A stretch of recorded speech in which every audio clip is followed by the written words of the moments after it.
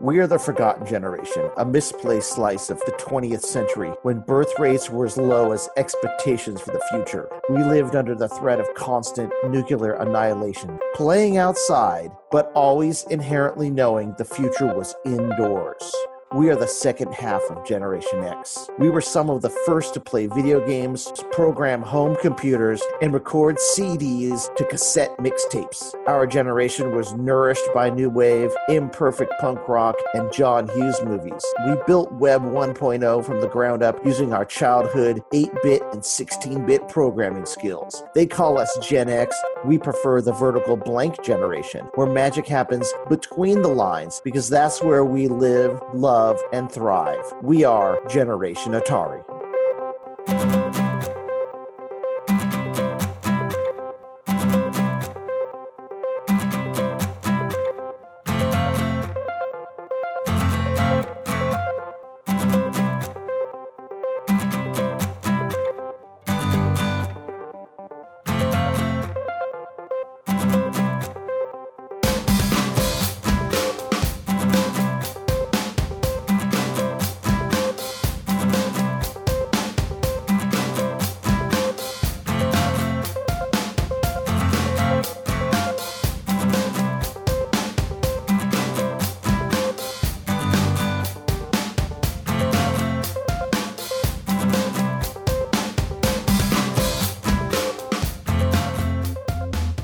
Into the vertical blank. Hey, Jeff. Hey, Steve. Hey, I want to read something to you and tell me what you think of it. Sounds good. Okay, ready? This is from the May 1983 issue of Coin Connection, the internal Atari magazine for promoting their coin-op games. Okay. Here goes.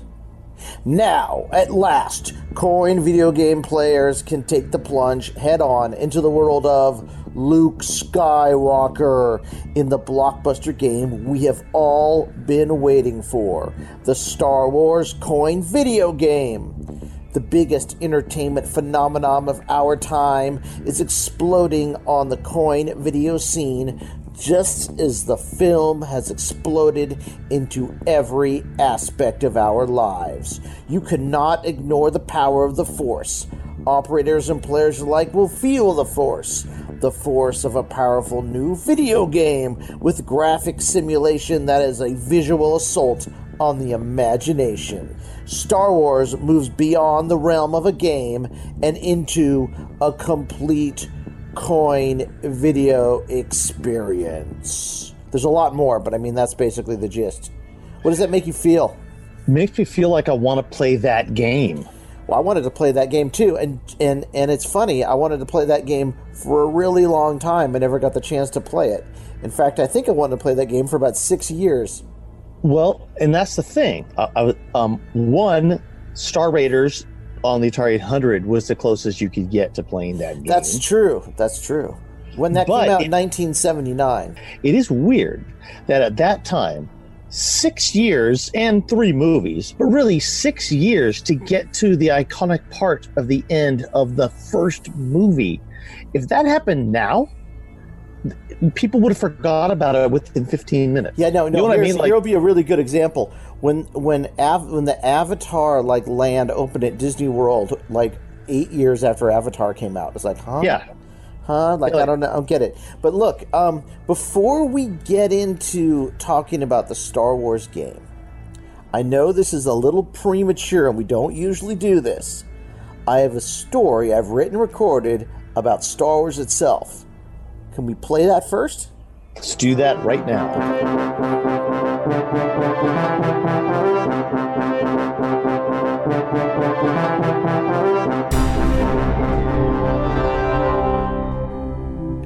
The Day the Empire Came to Town, Part 1. In September 1977, there was an advertisement in the local paper, the Daily Breeze, that announced the characters from Star Wars would be appearing in person at the local Toys R Us in Torrance. This was not just a local occurrence. These characters were showing up everywhere that autumn, from Florida to California. After seeing Star Wars earlier that summer, I thirsted for any and all information I could find out about that amazing movie. The problem was, there was nothing to find. Network news and newspapers were no help. This was the 70s, just after Watergate. They were still doing the rightful job of keeping public officials honest with real journalism. Entertainment news was scarce, with gossip about celebrities relegated to the National Enquirer and People magazine. In this era, news that kids might enjoy existed only in the pages of publications like Boy's Life and Dynamite, magazines with lead times of 3 months or more. Recent news about products for kids, toys, or movie fandom was virtually non-existent. The only real place to find toys was by searching through the Sears Wish Book, and that only came out once a year in the fall. So when my twin brother and I read in the Daily Breeze newspaper that Darth Vader, Chewbacca, and the Stormtroopers would be traipsing through the local Toys R Us, we convinced our dad to take us. This was not exactly a normal decision for my dad. Besides taking us to the movies on occasion and to the hardware store, he rarely took us anywhere. I can count on one hand the number of times my dad took my brother and I to any event that did not involve Christmas shopping, soccer, motorcycles, or gun shows, and that magical day at Toys R Us was one of those times. We got up early that morning. Well, my dad got up. My brother and I never went to sleep the night before. How could we? We were going to see the guys from Star Wars at Toys R Us. My brother and I sat at the kitchen table while my mom drank her coffee. I wonder how the Star Wars guys will get there, I said to my brother. I don't know, he said back. They'll probably arrive in a limousine, my mom said. I'd never seen a limousine before. The day was getting better by the minute. When we finally slipped outside at 8:30 a.m. to get going, my dad snapped a photo of my brother and I. I was a guy on the left, looking glum. I have no idea why I looked so upset in the photo. My wife says I was probably trying to put on my best Han Solo face. She might be right. My twin brother looked like a moisture farm boy on the right. Our brand new 1976 Datsun 710 land speeder was just behind us. When we got to Toys R Us, there were droves of people waiting in line to get inside, but the doors were still closed. We drove by them, but had to park at least a Kessel Run or two away from the entrance. After we landed the car in the lot for the Del Amo Mall next door, we hiked the half mile or so back to Toys R Us. I wonder who will be here, I said aloud. The ad showed Darth Vader, a Stormtrooper, and Chewbacca. That would be awesome, my brother replied. My dad said nothing. He just walked in front of us, leading to the front of the store.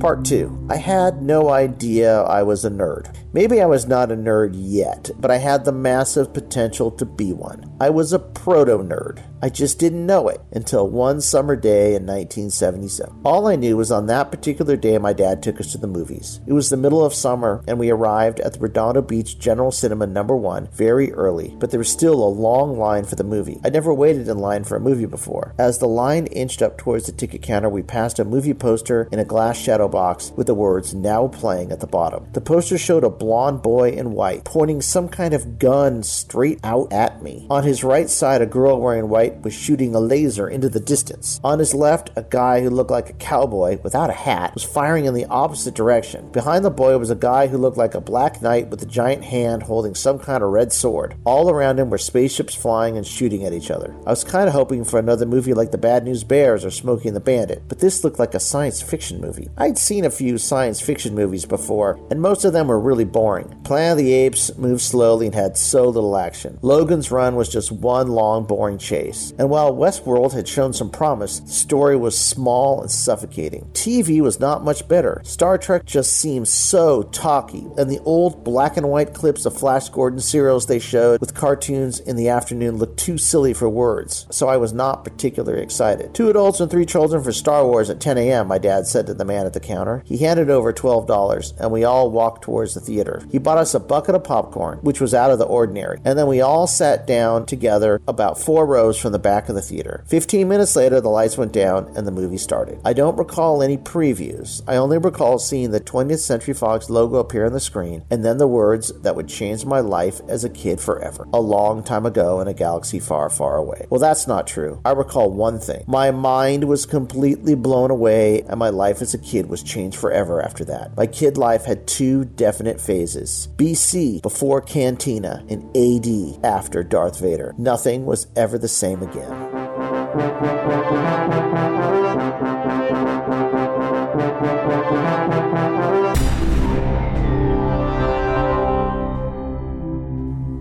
Part 3. By the time we made it back from our outer rim parking space, people were being led into the store. The crowd was packed inside at the back on a makeshift pathway from the stockroom, down the board game aisle, and around on the side on another aisle. We waited for about an hour before anything happened. Everyone seemed to be looking at a doorway that led to a stockroom at Toys R Us. Without anything better to do, I looked in that direction too.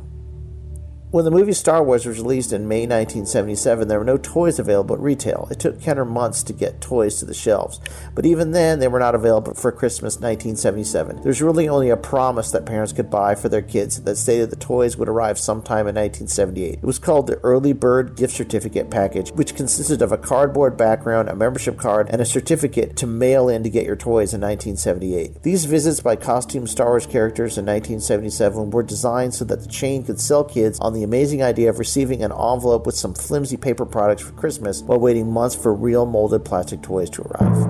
When it all started, it was not with a bang, but with a whimper. First out came Jeffrey Giraffe, the mascot for Toys R Us. I'd never seen him in person before. Honestly, I'd never seen anyone in person before, so it was really cool. After the walking Toys R Us commercial finished its march, out came a bona fide Star Wars stormtrooper. He was escorted by, quite possibly, the most stereotypical-looking 70s Toys R Us clerk I could possibly imagine. There's a photo from that day that's my favorite. Not only is it so quintessentially 1977, but you have to notice something in this photo. There's a guy at the far top left. He's leaning out of the stock room and he's pretending to shoot the stormtrooper with a gun made with both hands and his fingers. This is a grown man pretending to shoot the stormtrooper, and this is awesome for several reasons. First, in 1977, grown men loved Star Wars so much they actually did things like this. Second of all, you could get away with it without being tackled by Homeland Security. Third of all, I wish it was me. Fourth of all, it was fantastic. He made a gun out of his bare hands to shoot at a stormtrooper. How is that not fantastic?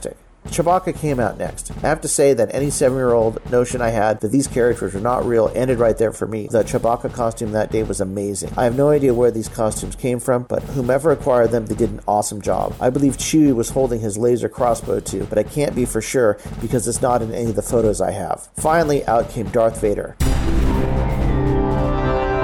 Marked hush came over the crowd when Vader arrived. I truly believe that at that moment Darth Vader had the ability to strike fear in the hearts of kids, probably even a few adults. I know I was a bit taken aback myself. I mean, this is a guy who magically choked his own people from across the room. This is a guy who killed Obi-Wan Kenobi. How could I, at 7 years old, not be at least a little scared of being in his presence? I'm positive at least some people were at least a bit frightened by Darth Vader. This is how I know. In the photo of Darth Vader, you can see the same rebel scum that had his hands out trying to shoot the stormtrooper no longer in the photo. He was no longer using his hand laser to shoot the stormtroopers. He was cowering behind the door when Darth Vader arrived. Even he knew the limits of a hand laser against the Dark Lord of the Sith.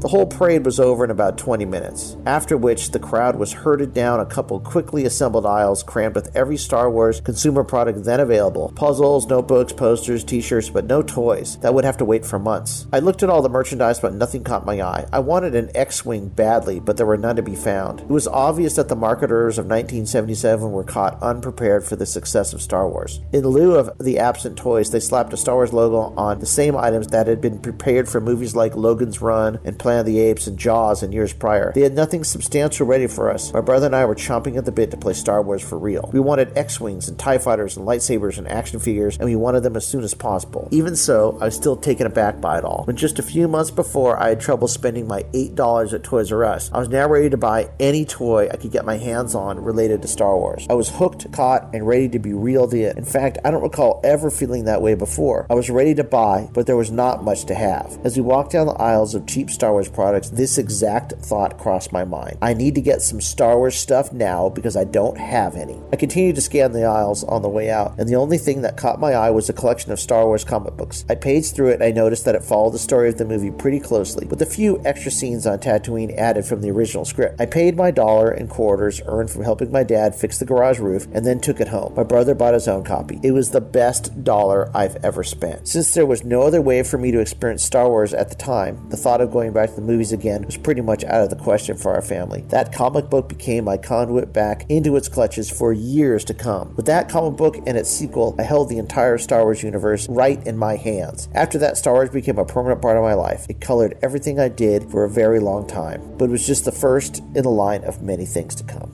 A nerd was born.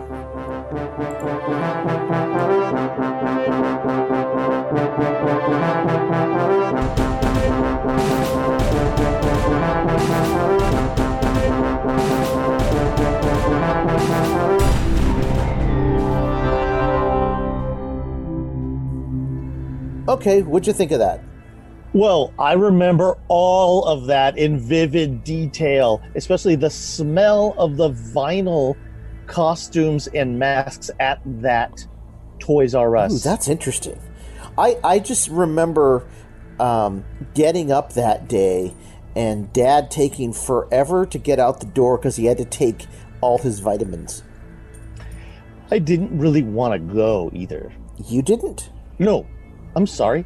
I said probably he didn't really want to go either. I mean, he liked Star Wars. Yeah, but that thing to him probably on his day off was like, oh my God, I have to go to Toys R Us with 1 billion people to see the Star Wars. You could probably do that stuff with your kids too. Has Ryan wanted to go to some Pokemon thing or something, and did you get up really early to go do it? Okay, so yes, there was a day last year when the new Super Smash Brothers was coming out for the Twitch, and there was the Twitch? You mean the Switch? I don't know why I said the Twitch, man. But I don't anyway, know. There was a day last year when they were previewing Super Smash Brothers for the Switch on a few Best Buys, and one of them happened to be near us. And Ryan and I stood in line for 6 hours to see and play the new Super Smash Brothers. Then I bought it for them for Christmas. That's pretty hardcore, because I think for this Star Wars thing, it only took a couple hours of driving there and getting in line and waiting. It wasn't that long. You know, for people who didn't have a Toys R Us near them, I don't know who that would be. Probably people in Europe. No, I don't know. There's probably places all around the U.S. that didn't have a Toys R Us near them. I don't know. How about Canada?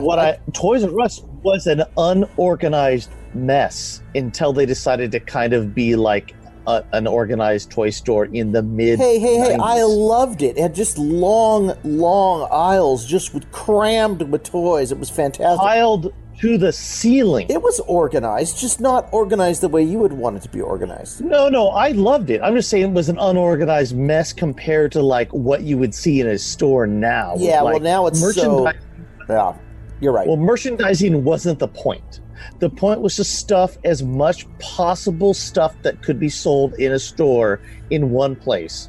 It was awesome. Yeah, but I mean, do you remember, like, at that time in 77, were there, I mean, we weren't really aware, I think, like, maybe Kiss putting their blood into the red dye for the comic books and stuff like that. There weren't a lot of cultural, like, touchstones for kids.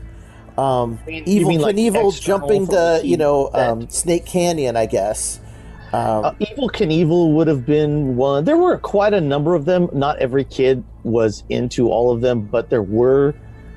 So the number was so few that I would say it would be like only the kids who didn't have TVs would have missed some of them, right? But I mean, do you remember any other nerd gathering? Because really, I mean, that day I was turned into a nerd. That day that we went to go see those guys come from Star Wars, because I remember leaving that just thinking, I got to get Star Wars stuff. I never thought about that before. There was no inkling that I needed to go get Brady Bunch crap at the store. We didn't have any movie or TV related toys, really. No. I mean, we did. Well, I mean, or Evel Knievel, which wasn't a really movie and TV related. It was dude related. Yeah, I mean, we did get the Planet of the Apes cardboard set, that summer that we got after helping Dad with the garage. That was because it was that's because it cost 50 cents. I know, because it was nothing. We didn't go out to go get it because, and it was an awesome set, by the way, but we didn't go out to go get it because it was something we saw on TV. We just happened to be at the store filled to the roof with every toy imaginable and decided we wanted to have it. Now I've got a ton of as photos opposed from that day that hopefully they're posted on our Instagram and on the website, They will be. Twitter, Give them to me. and I might make a video with them in it as well. But they're pretty cool pictures. You can Get 'em actually from- see the guy hiding when Darth Vader comes out, which I think is So absolutely those are the hilarious. ones Dad took with his big Yes. Canon camera. No, it was a Konica. Konica camera. Right, right. But what do you think of, okay, so let's go back a little bit. Star Wars itself. The effect of Star Wars was pretty hardcore on us at 7 years old. Yeah, you couldn't really explain exactly what it did, except for there was before Star Wars and there was after Star Wars. And we were the perfect age because kids younger than us wouldn't get it for a couple of years until they saw Empire Strikes Back. And then again, it was a different movie. And kids older than us by like 5 years, they were like, Star Wars? Like, you know what I mean? Like, it wasn't. Yeah, a big no, I deal. mean, our older sisters were like, I don't care. Not all kids. I mean, there were kids younger than us and kids older than us that it was a huge deal too. But I think there were a lot more people. Well, I think our age from group where what it you're was- putting your I think there's an age gap where it was perfect, and then there was a gap where some older kids are like, oh, I don't give a crap, and then there are actually people in their 20s and above that are like, holy shit, I've never seen like that before. So right. There was there were teenagers there, high school. I think there was not a majority. There was a large percentage. Well, it of high wasn't all just little kids at this thing. No, it wasn't. I was just saying there's a large percentage of kids in certain age groups that would have been like, that's just lame, man. Yeah, but I don't remember it being just like us pushed up with a bunch of teeny boppers. I mean, as in my mind's eye, we were a few of the only 7-year-olds at this thing. Probably true. I mean, I think in the pictures you can see that too. Whichever ones have the crowd in it, people are older. Star Wars captured everybody. It wasn't just some little kid thing that was going on. It was quite a cultural revolution. Well, I just mean that at that exact moment, it was like Star Wars came out and then the Atari 2600 came out, which we didn't even know about until a year later. And all of those things together kind of culminated in this giant set of nerd culture. That's pretty crazy. And also Legos arrived full time right about that time too, which is like Legos and video games and Star Wars all showed up just about the same time. Like, we were the perfect age for that stuff, right in the vertical plane. Space Legos started coming out. And not even space Legos. I'm just talking about Legos. Well, also Legos were the Lego bricks were so much like pixel graphics too. This is true, but I didn't put that together because I didn't know what pixel graphics were. Like, didn't put that together. I think we would have thought of maybe Light Bright was something we thought of too at the time, but I'm not sure. I wouldn't have thought any, because that was not in my purview. To me, pixels didn't exist. I didn't even know what it was. The Atari was crisper on the screen than TV, so it wouldn't even have occurred to me. You are correct. It was crisper, like that signal that came onto the black and white TV first. Actually, color TV. This was 1981 anyway. It was a crisp. This is not 1981. What are you talking about? No. When we got Atari. Oh yeah. I'm sorry. When we had Atari. But we played it in '78. So. Oh yeah, we saw it at like different stores that we would go play it, and it was a crisp signal. Exactly. Looked fantastic. It was very space age. Yes, it was space age. That was a good word, space age, because that's what we're talking about. Sorry. Anyway, so let's say, yes, we saw the Star Wars and we became nerds. We didn't get Star Wars toys for a while. Not Christmas '77, not Christmas even '78. It was our birthday in '79 when we actually got our first Star Wars toys. Yeah, and I know that because Mom kept very exacting records in the photo books. That's all I know. Everything. You always wonder, like, how does Steve remember stuff? I don't. I used to go through the photo books Mom made that she put all our photos in order. And I would just pore over them to figure out what happened and what time. So yeah, our kids aren't going to have the same. No, kind of, but not. But they'll not be able really. to look through folders and folders of photos that are on Amazon that I have or wherever. Yeah, and they're dated close. But okay, so Star Wars comes out where we've gone ape-ish for it, as Dad would say. He wasn't quite as ape-ish for it, but at least he took us. He took us to the movies. He took us to do that Star Wars thing. That was, I mean, yes, they were two events that happened months apart, but for him, that was like a banner year. Well, we saw Star Wars, and then there was no way to see it again.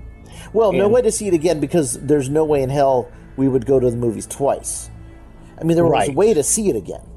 Let's be honest. We just didn't. It just wouldn't. It didn't even come up. We didn't even think about. No, I don't even. Yeah, like going to the movies to see the same movie twice was not even a thing.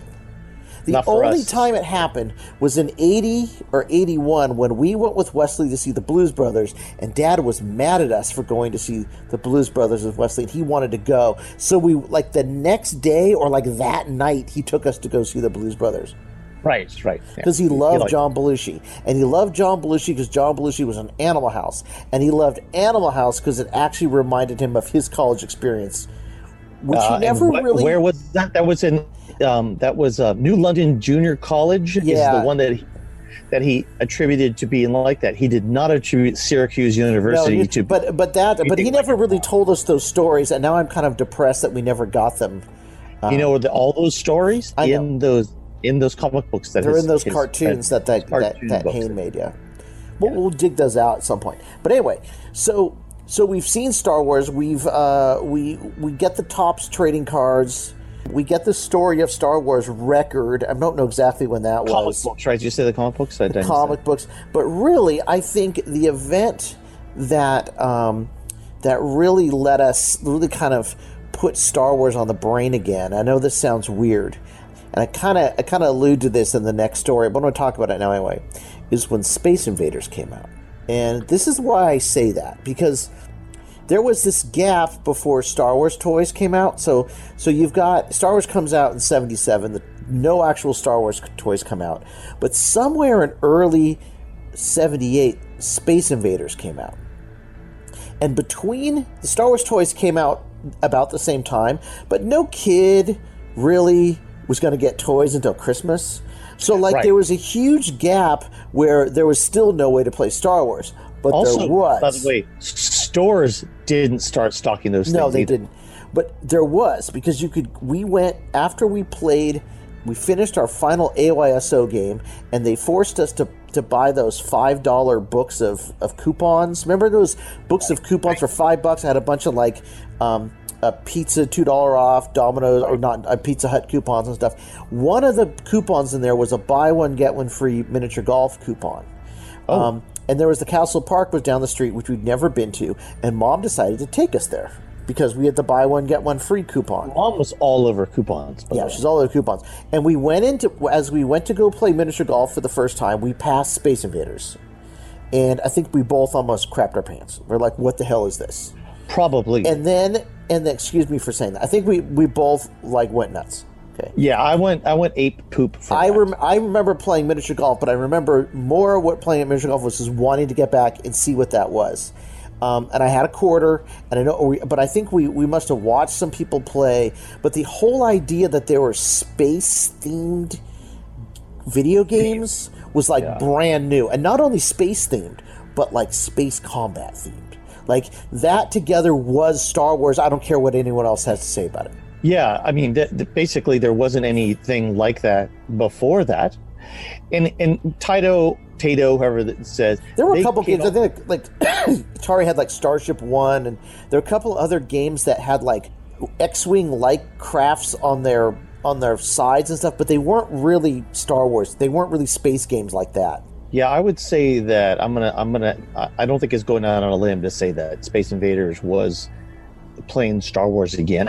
And one reason was just honestly, stormtroopers were so dumb and easy to shoot. They were kind of like the Space Invaders coming down the screen. You know what I mean? I never put that together, but that's an interesting one. Because I said more when I played Berserk, I was shooting stormtroopers. Totally. You were Han or Luke running through there shooting them, trying to get to Princess Leia or something like that, but which never came. I mean, the cognitive dissonance showed up when Evil Otto arrived because it wasn't Darth Vader, but whatever. So, I mean, after Space Invaders, every game, including Asteroids, especially. Asteroids is definitely playing Star Wars, because I know there were no asteroids in Star Wars, but something about the vector graphics, somehow that just clued Star Wars to me. And you want to know why? Because there's a whole scene.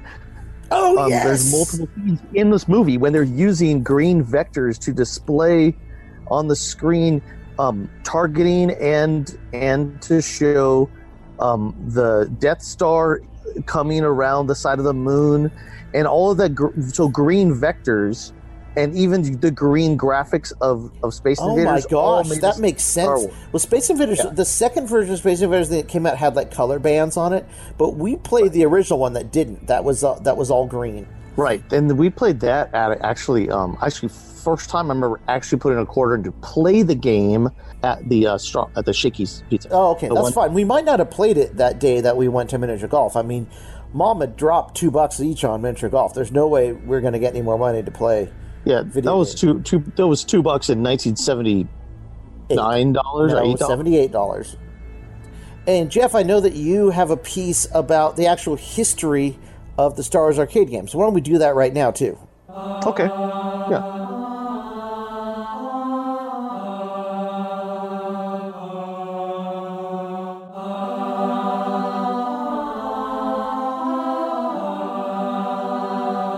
What follows is the history of the Star Wars arcade game recorded by Jeff and I. Jeff read the history, and I read the quotes from the various people. When we did this, Jeff thought it sounded like a Catholic Mass. So, this is now called the Liturgy of the Star Wars Coin-Op. I hope you enjoy it. Jeff, we're going to do a history of the Star Wars arcade game, but you like to call it what? The Liturgy of Star Wars. And why do you this call is it in the format of a Catholic Mass. It is, and we didn't plan it that way, but this is a weird attempt to create a history, and I guess maybe we won't do this again. No, I liked it actually. This was great. Okay, cool. Okay, introduction.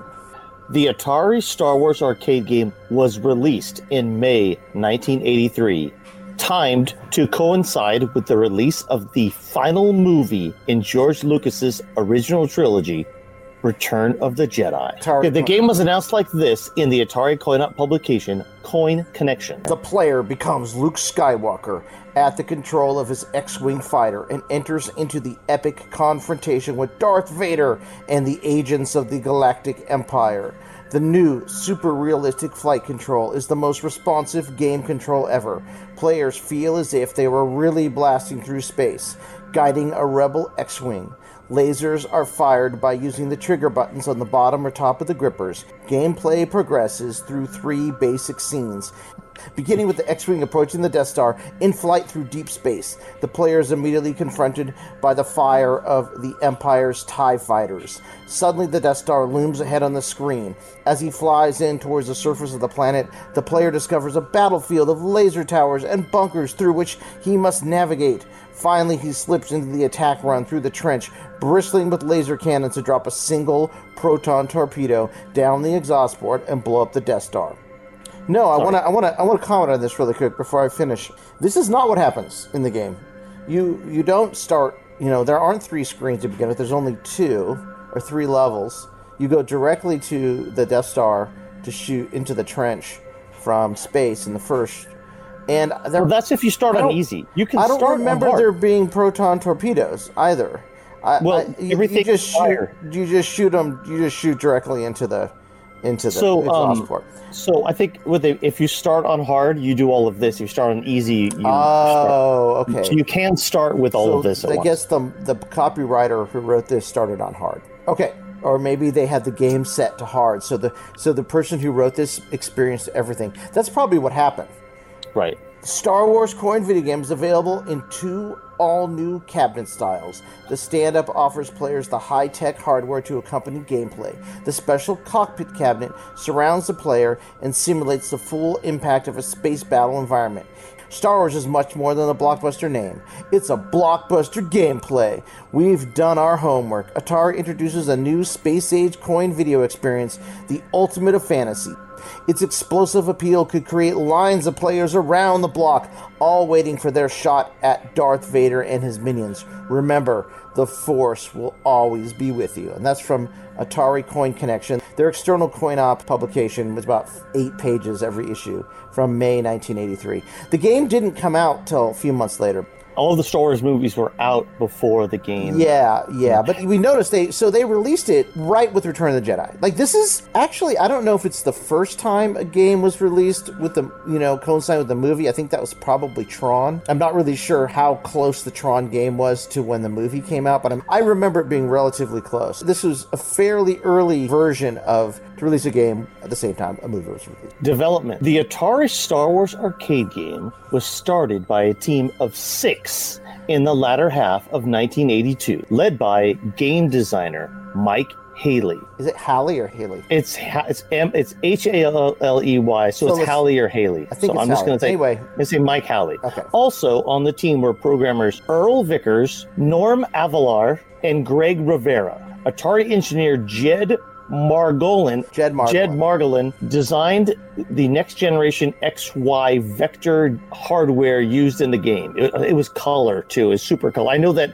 color had been in Tempest also, but this one was like 3D. So the game itself was based on an unreleased coin-op that was languishing in development hell at Atari for a couple of years prior. It was started as a proposal for first-person space war from Atari engineers Jed Margolin and Ed Rotberg in December 1979.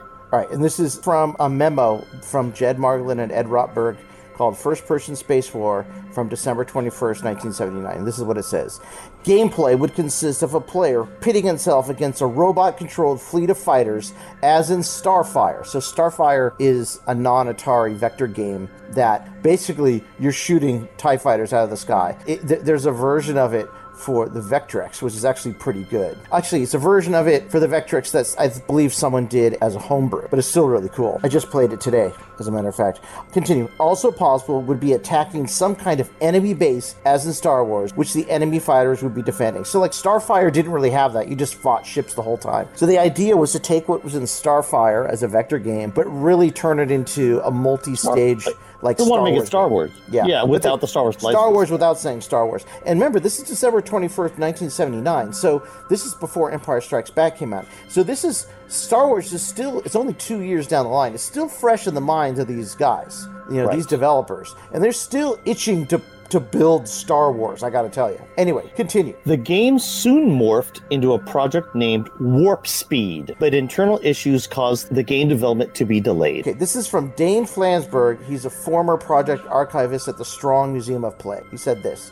The game was originally developed as Warp Speed, a space game which attempted to utilize 3D image capabilities. Warp Speed began production in 1980, but after 2 years, the project had considerable issues. In July 1982, the team working on Warp Speed decided the game could use a boost. So actually, the Strong Museum received a huge selection of Star Wars coin-op related materials. Some of it's online, some of it's not. So some of the things in this history are from that story. But if you really want to see all those things, you got to go to the Strong Museum and see if you can check them out. Morphing Warp Speed into Star Wars might have seemed like a great idea in hindsight, but while in development, to Jed Margolin, it felt like a betrayal to the original math algorithms and hardware design from 1979. Okay, and this is Jed Margolin from Vax email March 7th, 1983. I resent having to generate this memo, having to defend hardware that I designed 3 years ago when the project was Warp Speed. It received no support from management. Now that it has become Star Wars, and Atari has paid George Lucas $1 or $2 million,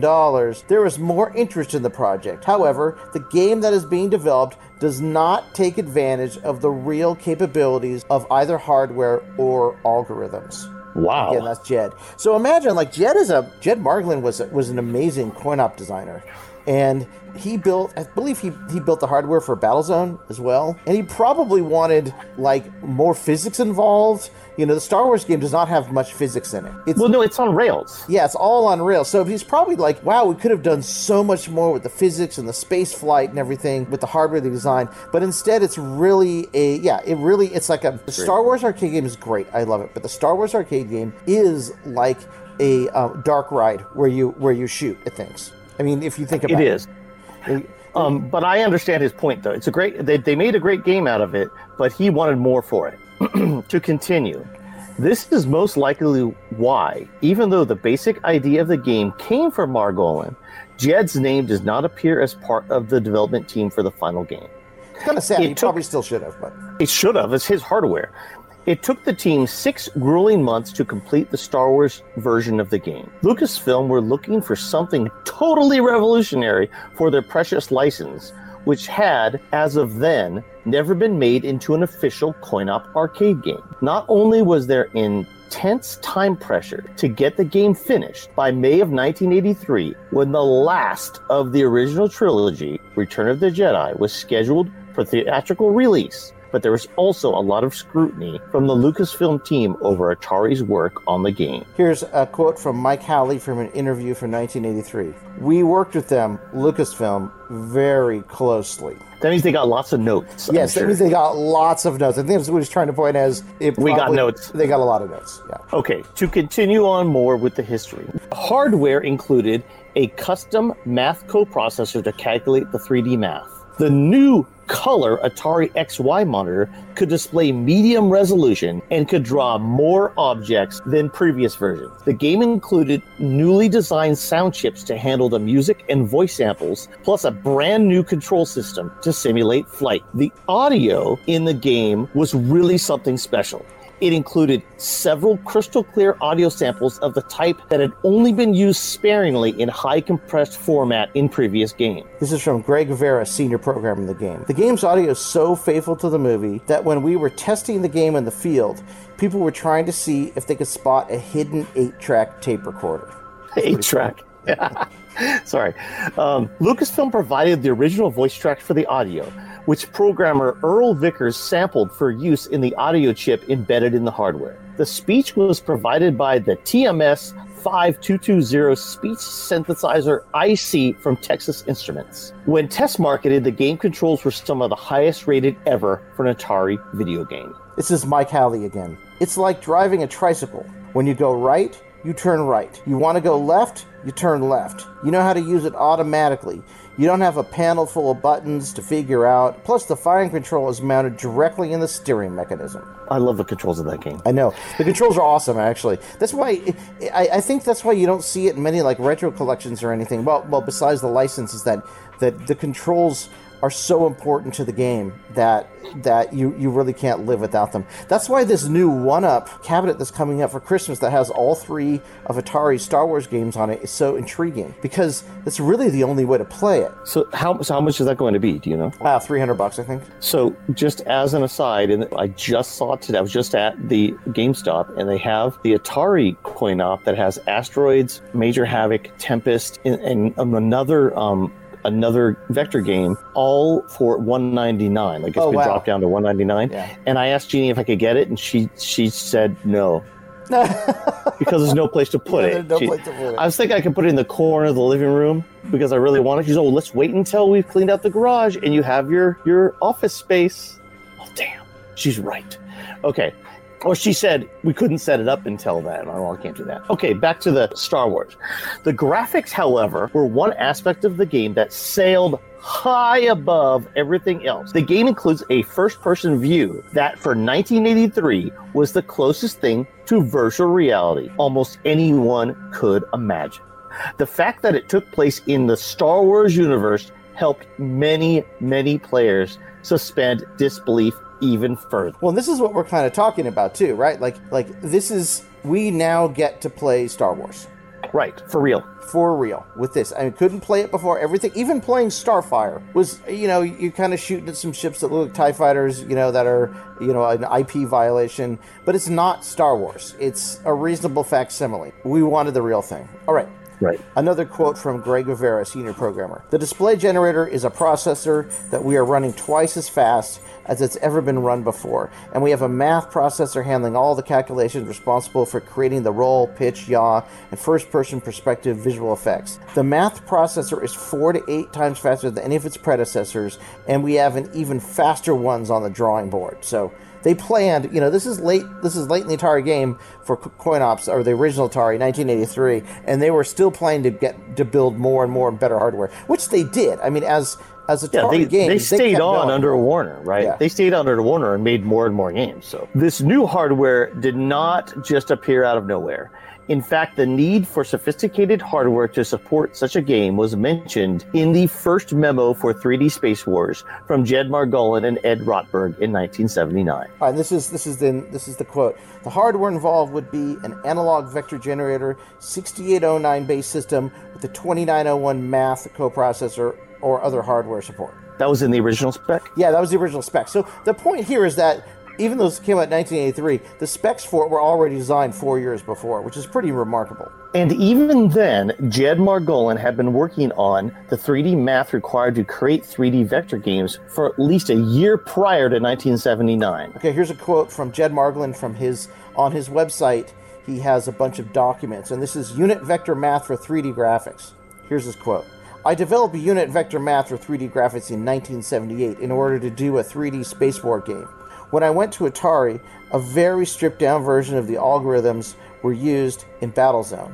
The full version was used in Star Wars, The Last Starfighter, Tomcat, and Hard Driving and Race Driving, as well as the games based on the Hard Driving hardware. So Jed was there up until Hard Driving was made, which is an absolutely incredible game. So you can see the lineage just from the Star Wars game continued allowing Atari games to make really amazing stuff into the 90s. I have a note about Hard Drive and Race Drive, and I just want to say that, the Atari ST one is kind of slow, and we played it, and it wasn't that great, made by Domar. I have the cartridge for the Genesis, and all the super chips in the Genesis can't make that game any faster because it's using just 3D math. So it's the same speed as the Atari ST. Are you talking about the BLAST processor in the Genesis? Yeah, the BLAST processing in the Genesis is for sprites, not for 3D. It's actually nothing. Isn't the BLAST processor doesn't exist? I mean, this has lots of colors and sprites, that's all. But it had nothing to do with 3D math. No, because it couldn't do this. Yeah. So even Jed's 6509 and 6502 base, processors were better than Okay, keep going, because this says the exact hardware is below. Oh, it's kind of fascinating. The final hardware for the game was very close to Margolin's original proposal, just multiplied a bit. At the time the game was in production, it was arguably the most sophisticated traditional video game hardware ever produced. All right, so I'll read. This is another quote from Jed Margolin, email to Rick Moncrief, June 20th, 1983, and this explains the hardware in the Star Wars arcade game. The AVG board contains an analog vector generator which draws the lines on the screen. It has 12 bytes of vector RAM and 4 bytes of vector ROM. The main board contains a 68B09E game processor, 48 bytes of program ROM, 2 bytes of program RAM, option switches, means for reading control panel switches and the pots, a pseudo-random number generator, digital divider, and a matrix processor which performs the math for the 3D graphics. The soundboard contains 68B09E, 16K bytes of ROM for programmed sound tables and speech vocabulary, a 6532A with 128 bytes of RAM, 2 bi-directional I/O ports, and an interrupt timer, 2K RAM, a speech synthesizer, and 4 Atari custom ICs, a stereo image synthesizer, and an interface on the main board. And I have it in a good accord that those 4 custom Atari sound ICs were Pokey chips. Probably. Now I'm going to say one thing about this. The format of this kind of is like a Catholic Mass. Have you? Because we have readings. We have readings from the apostles, and then we have apostles of Atari, and then we have the quotes from the Bible of the. Yes, exactly. So. Anyway, another it very might not unique work. We're just trying something different, I guess. Another very unique aspect of the Star Wars coin-op was the sit-down cockpit version of the game. It placed the player directly in the action as if they were flying an actual X-Wing fighter. Okay, here's a quote from the May 1983. The special cockpit cabinet surrounds the player and simulates the full impact of a space battle environment. He really will feel the Force. The cockpit features a 25-inch quadra-scan color monitor with the latest XY technology. I'm sure I read that out of the thing. You may have, but I just wanted you to say the Force so I could say, may the Force be with you. You say, may the Force be with you, and then you shake hands at church. Oh, okay. Go ahead. Catholic Church. It doesn't matter. I just said it. All right, we'll do it at the end. I was continuing on with the Catholic Mass version of our thing. Curiously, this idea for an immersive cabinet had been around ever since the first memo for 3D Space War in 1979. And again, from the memo from 1979 from Jed Margolin and Ed Rotberg says this: the cabinet should be one that provides isolation for the player. It's pretty cool. This whole thing is just like a Catholic Mass. Anyway, okay. Beyond the hardware, the gameplay itself was the perfect mix for an arcade game, and the Star Wars theme made it come alive. Atari negotiated long and hard to win the license from Lucasfilm. Okay, from Mike Halley's interview in 1983. It was no small feat to get the game, so I was under a lot of pressure to make the game go over well. So again, lots of notes from Lucasfilm. Lots of notes and memos. One of from those George. memos is coming up, just so you know. Lucasfilm were very exacting when it came to the Star Wars license, and the team at Atari were beholden to the rules that might not govern other video game projects. Okay, and again, from the Mike Halley interview from 1983, they require a very elaborate overview of the Star Wars universe. It has to fit in the style of play, its sequence, and the options open to the player. You couldn't kill Darth. Luke also can't really get killed. Interesting. Yeah. Some of Atari's ideas for the game did not sit well with Lucasfilm. In a memo from December 15th, 1982, they stated that 7 bulleted inconsistencies that needed to be addressed. These ought to be good. Okay, here they are. Overall, it sounds like this could be an exciting and involving game. There are, however, a number of inconsistencies with the Star Wars universe that should be changed. These are funny if you're a Star Wars fan. These are hilarious. 1, there is no gunner in an X-wing. Of course not. 2, there would not be any stars between the X-wing and the Death Star. 3, the shields in the Star Wars universe are made of energy, not metal. Which I guess we didn't really know at the time. Right? I mean, they had metal shields also, I'm sure. Yeah, but... Because they closed blast doors and things. They closed blast doors, but maybe the blast doors have energy. Number 4. Isn't warp drive a term from Star Trek? Oh my God, that must have really pissed them off. Number 5. The method of charging the deflector shields has no parallel in the current reality of the Star Wars universe. That's I'm right now. I'm guessing super these guys didn't watch Star Wars. They didn't. They were all Star Trek guys trying to make a Star Wars game. It does seem like they were Star Trek guys trying to make a Star Wars game. But that's it does, and they seem like they were mad about it being Star Wars. Like Star Wars was like something that was like bad beneath for them or something. Beneath them, like I don't know. It sounds like the Atari engineers were like a little bit like.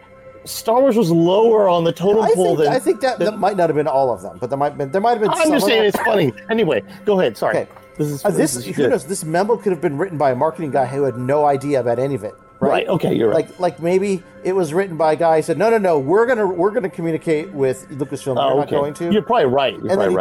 Then the marketing guy totally messed up all the Star Wars stuff. I'm gonna guarantee that the Atari engineers were total Star Wars nerds, and this was either a mistake or someone who didn't understand Star Wars wrote this. But I'm gonna blame it on a suit too. Yes, you're right. Let's blame this on a suit. Number 6, the control of the X-wing in the trench should be under user control. Oh, okay. So they were going to make it on rails, like totally on rails, I guess. Right. But I think you do move the ship around as well as the gun sight when you move the gun sight and then the ship follows. So that must be what they're referring to, because that does how it works in the trench, even though you're on rails. I like number 7. Okay, number 7. Message 14 says the Death Star is X parcels away. We assume you meant parsecs. That's all there is. Too bad we didn't get to see the other memo. Again, the Strong Museum has all this stuff. It's great that you found this stuff, though. Okay, back to our Star Wars liturgy of Star Wars. This is really the liturgy of Star Wars. Liturgy of Star Wars.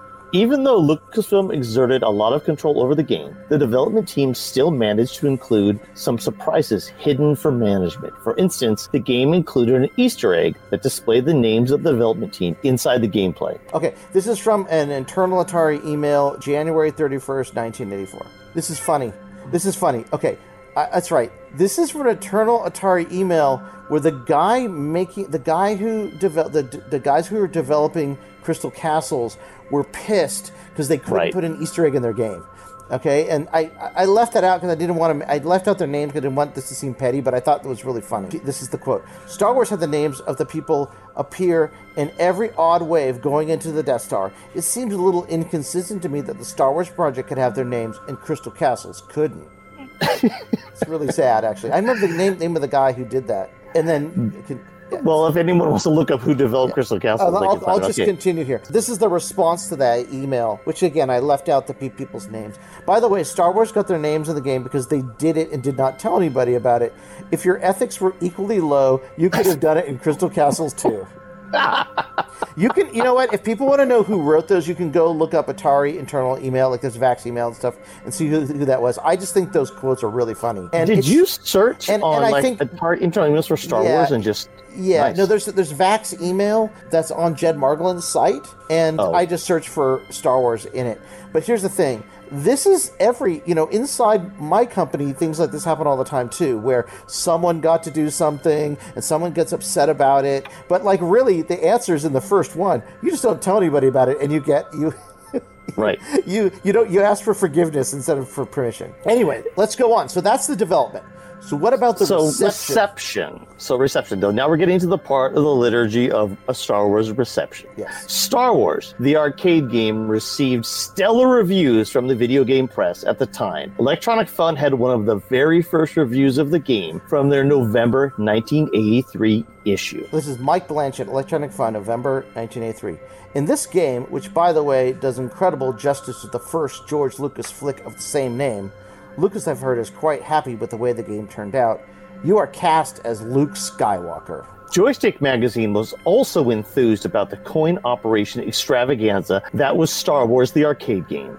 Okay, this is from Joystick, November 1983. From Obi-Wan Kenobi's Use the Force, Luke, to the spectacular explosion of the Death Star, Star Wars is non-stop action and fun. Electronic Games Magazine waited a few more months to publish their thought, but they were no less enthusiastic about the game. This is Bill Kunkel, Electronic Games Magazine, March 1984. The Force was really with Atari when they designed this marvelous electronic simulation of an assault on the fearsome Death Star, especially in sit-down form, as the gamer takes his seat within the X-Wing recreation, gripping the unusual steering and fire controls. A flood of movie-induced images are created with uncanny accuracy. Accompanying this outer space dogfight is a combination of John Williams' masterful score and familiar dialogue from the first three George Lucas films. Star Wars proves beyond a shadow of a doubt that vector graphics have a place in today's sophisticated high-tech arcade. Like Laserdisc and raster scan graphics, there are some games that seem to have been made for this type of visual presentation. Let's talk about that for a second, because this probably was the last great vector game that came out. But yes, I think that that we just had seen above, that when Atari split, the 3D math was still something they were using. Right, but it's so the last great vector game, but what Bill Kunkel is pointing out here is 3D graphical games are here to stay.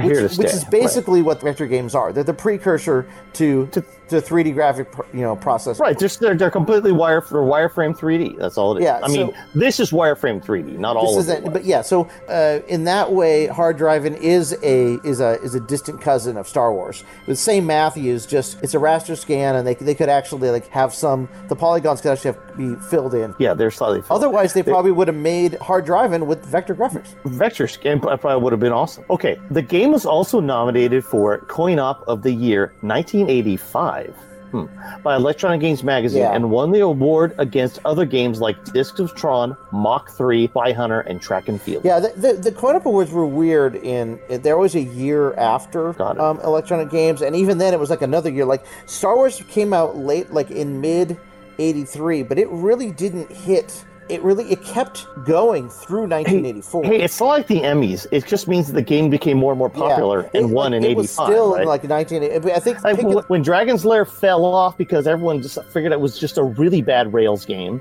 Yeah. Then it turned out that look at the list of games. None of them. I mean, Mach 3's got video in it, but really none of those are Laserdisc games. Yeah. So okay, and this is the quote from Electronic Games.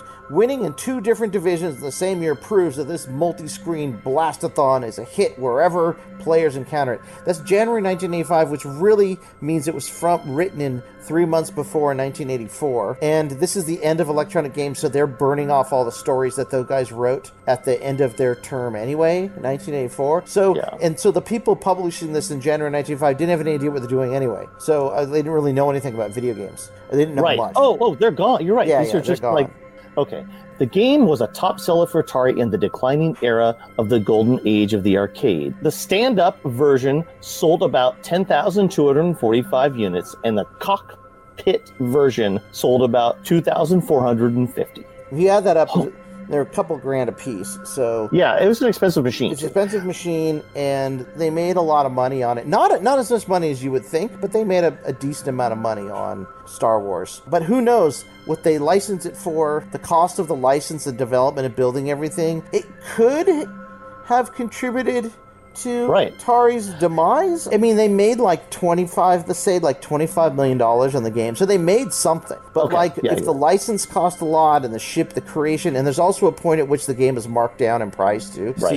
I would say that it should have done, for what it was, it should have done better. I just think there weren't enough arcades around to locations. There weren't enough locations anymore. Yeah, that you could not at this point get a game into the liquor store anymore, right? I mean, it just wasn't there. No, there weren't. I mean, there are other games, but not a game like this. Too expensive. Not a big cabinet like this, or I mean, it's expensive. Liquor stores which are getting cheap games. Okay, home version. In the September 1984 edition of Electronic Games, published in July 1984, Parker Brothers published an ad for the Star Wars arcade game with the tagline, "Coming Home."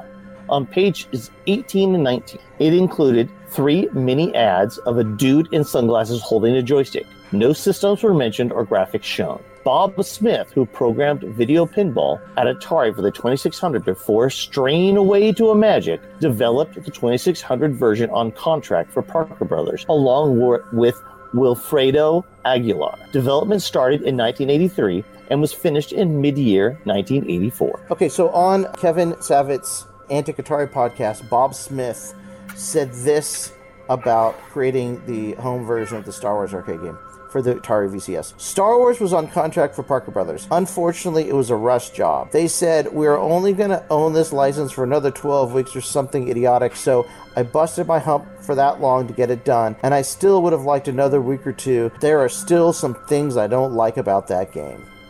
We played it. It's pretty good. It's not bad. Yeah, it's not bad. I mean, it works, but it really sort of loses a lot of the magic at the same time. And I think that was the problem with the 2600 in the later era, was that, yes, you could make some games that seem like the arcade games if you worked hard enough, but you probably shouldn't have. They probably should have been focusing on a backwardsly compatible platform that could play better games, if the 7800 came out, or the 5200 or came out with backwards compatibility when it came out, running Atari 800 cartridges rather than 5200 cartridges and everything, they could have kept this whole ecosystem going. That would have been cool. Yeah, I like it though. It's good.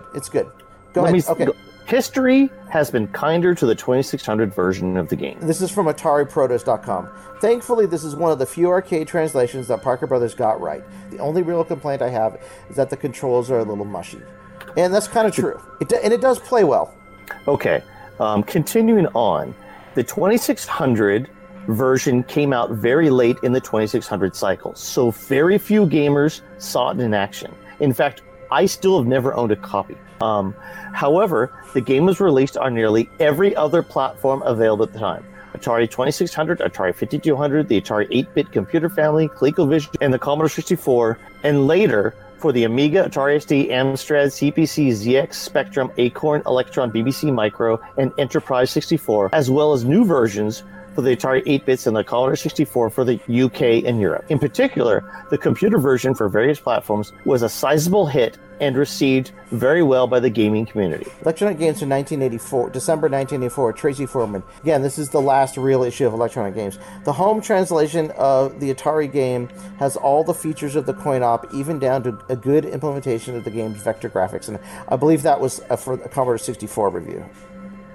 The home version won the 1985 Archie Award in Electronic Games Magazine for Science Fiction Fantasy Video Computer Arcade Game of the Year. And this is what they said. The first-person multi-screen shootout may run somewhat counter to the current trend of think tank software, but it shows there is always an avid audience for a slickly programmed action game.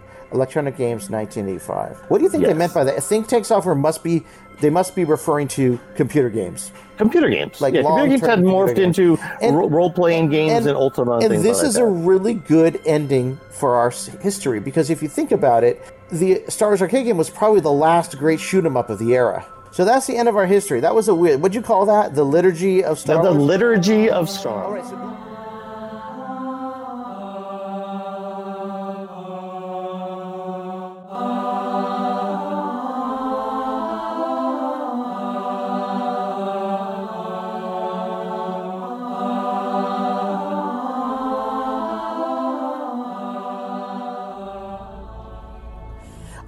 So, and actually, before we continue, I've got one more thing to play. This is a little piece of audio I found online on YouTube.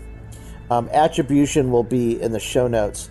And it's Don Valentine from Atari explaining how he and other people he knew had been waiting 6 years to play a Star Wars game. So I'll play that right now. I think that the value that Star Wars offers the game player is probably a state-of-the-art experience as far as video games are concerned, because there's truly not the home product that can offer this experience.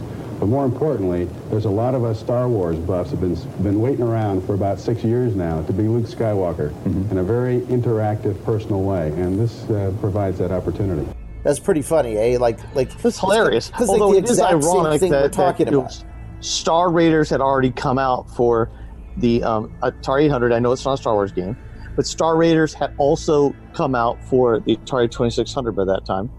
And those games were as close as they could get, but they still didn't consider them Star Wars, so they didn't really have a license for it. So what did you... I remember going in, and again, it was Castle Park, because that was our big-time arcade that we went to. It was the summer of 83, but probably closer to the end the summer of 83. We were just about to start 8th grade, but I remember going in there and seeing the Star Wars arcade game, and my mind was blown because I'd been playing Time Pilot most of the previous year, and I think you've been playing Food Fight and Space Duel.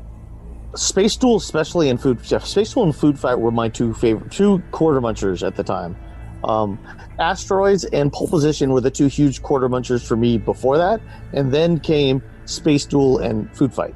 And I was playing Swimmer and Time Pilot and Galaga probably still, and a few other things. Oh god, Galaga. Exactly. But mostly Time Pilot, which I found amazing. But there were 3D, except for Pole Position, which was not really 3D because the car was there, but there wasn't anything vector 3D like Star Wars. That was actually... You know what else was in the arcade at the time that was big? Was Dragon's Lair. Yeah, although I never touched a Dragon's Lair machine. No, I used to watch people play Dragon's Lair, and I mean, I know I played it once. It was 75 cents, which would just blow through our money too quickly. Way too quickly. With 8 tokens for $1 and $2. And you didn't really play. You just, selected a choice and hoped you did it. Like to me, it was like the antithesis of video game. It was everything I hated about everything that wasn't a video game rolled into one. So seeing the arcade game, to me, all of a sudden I was super enthralled with that arcade game. And I think it was only a quarter, too. The sit-down one was 50 cents. That I think they had someplace else, but you could play for a quarter. And I remember the first time putting a quarter in and hearing Obi-Wan Kenobi say something to me, and I'm like, holy shit. Right, exactly. Even though it was 6 years later. This is what I wanted to play the whole time. This is what I wanted to be here to play. I was obsessive about trying to destroy the Death Star in that thing. So I'm going to go on a limb and say the vertical blank starts with the minute we saw the opening scroll of Star Wars. Oh no, it opens. That's the open. That's like in Stranger Things where they open up the upside down. That's the opening of the upside. That's the opening of the vertical blank. Like there was no turning back. That's when the eerie music sound that we have under us talking right now. That's when it started. Sure. No, that's exactly when seeing Star Wars, sitting in the movie theater for the first time, and then coming out of there and just being like, I'm never going to be the same person again in my entire life. Every seminal moment that we've talked about and that we will talk about just piled on top of that. I mean, this podcast could easily be called Into the Vertical Blank Generation Star Wars. It's just that Star Wars gets too much coverage. Yeah, Star Wars gets way too much coverage. Plus, Star Wars turned into a love of Atari, even though I like Star Wars at the same time. Star Wars didn't continue with being the quality that I thought the first movie was, where Atari just kept on putting out newer and cooler stuff. Yeah, so the Atari coin-ups have a linear projection up, right? They keep getting better, and even after they become Atari games, they keep getting better and better. Yes, Star Wars is amazing, and then I saw Empire Strikes Back, I'm like, okay, that was pretty good, but I really like Star Wars. And then I saw Return of the Jedi, and we're 13 years old. We're really aging out of this stuff at this point, especially in the 80s. Grew up a little bit faster.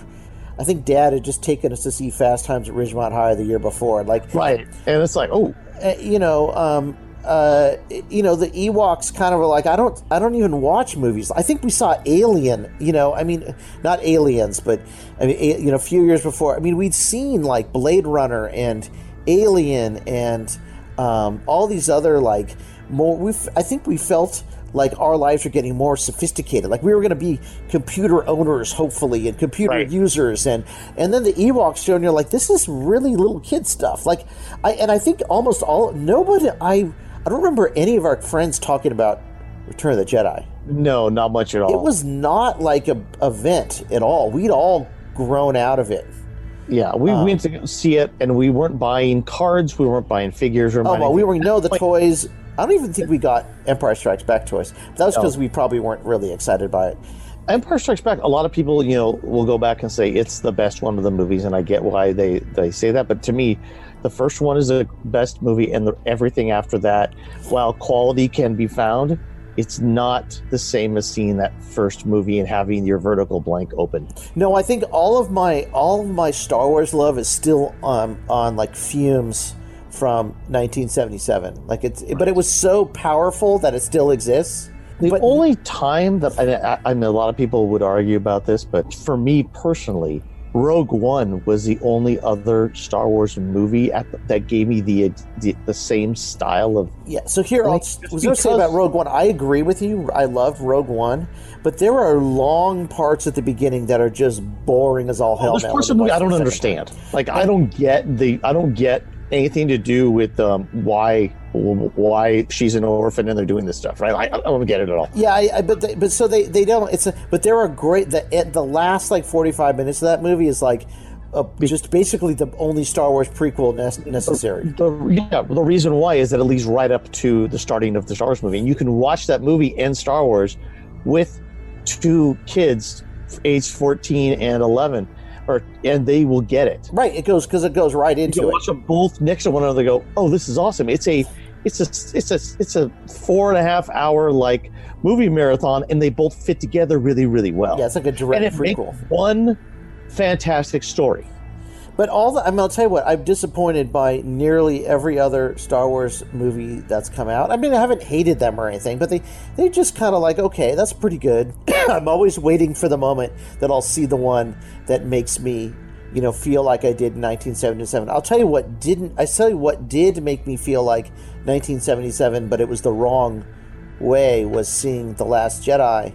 And when Luke dies, it was. Don't even.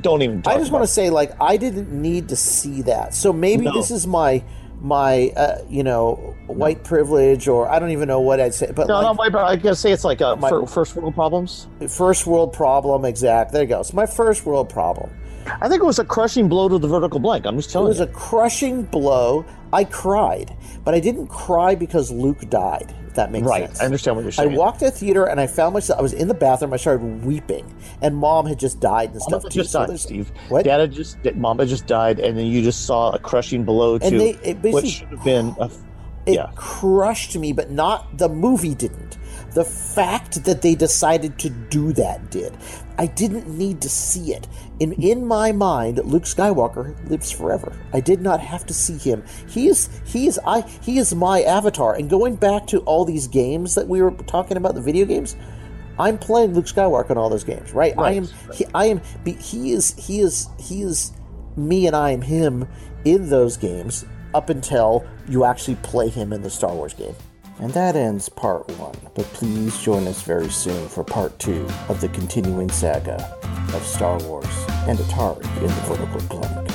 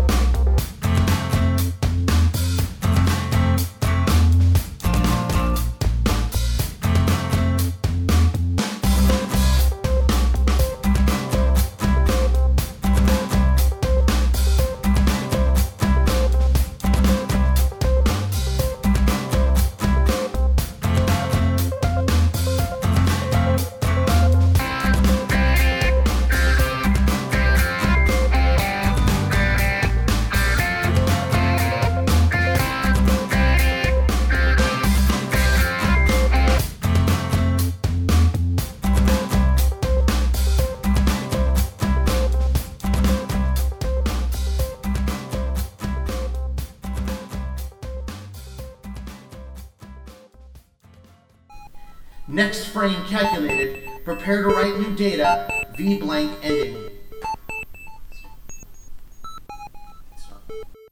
An 8-Bit Rocket Studios production.